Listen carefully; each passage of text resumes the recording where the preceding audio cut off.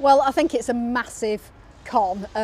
Maybe perhaps you could call it the great train robbery. Is once again we're getting promises broken by this Tory government. We've had a promise to electrify the Midland main line. I remember it in 2015, in 2017, in 2019. The train should be, that the whole of the Midland main line would be running and operating if we believe the Tories' promises. And now we're seeing the promise of HS2 Eastern Leg is completely gone to the wall. We're getting a tiny bit of high-speed line to East Midlands Parkway when we've spent 10 years preparing in this region for the potential of an East Midlands hub at Towton, and all that effort, all that cross-party agreement, all the work that's been going on between local authorities and businesses to plan for that East Midlands hub at Towton, well, gets thrown in the bin.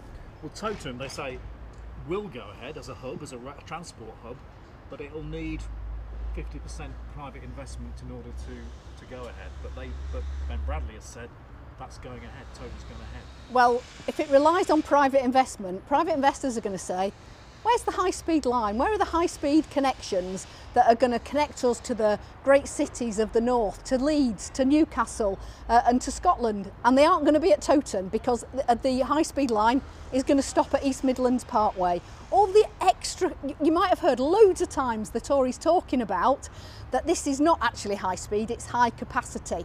But if you just chuck the high-speed trains onto the Midland main line, it doesn't create capacity, it takes more capacity away. Once those trains get onto Midland main line at East Midlands Parkway, they're going to have to sit behind local stopper services, behind freight trains.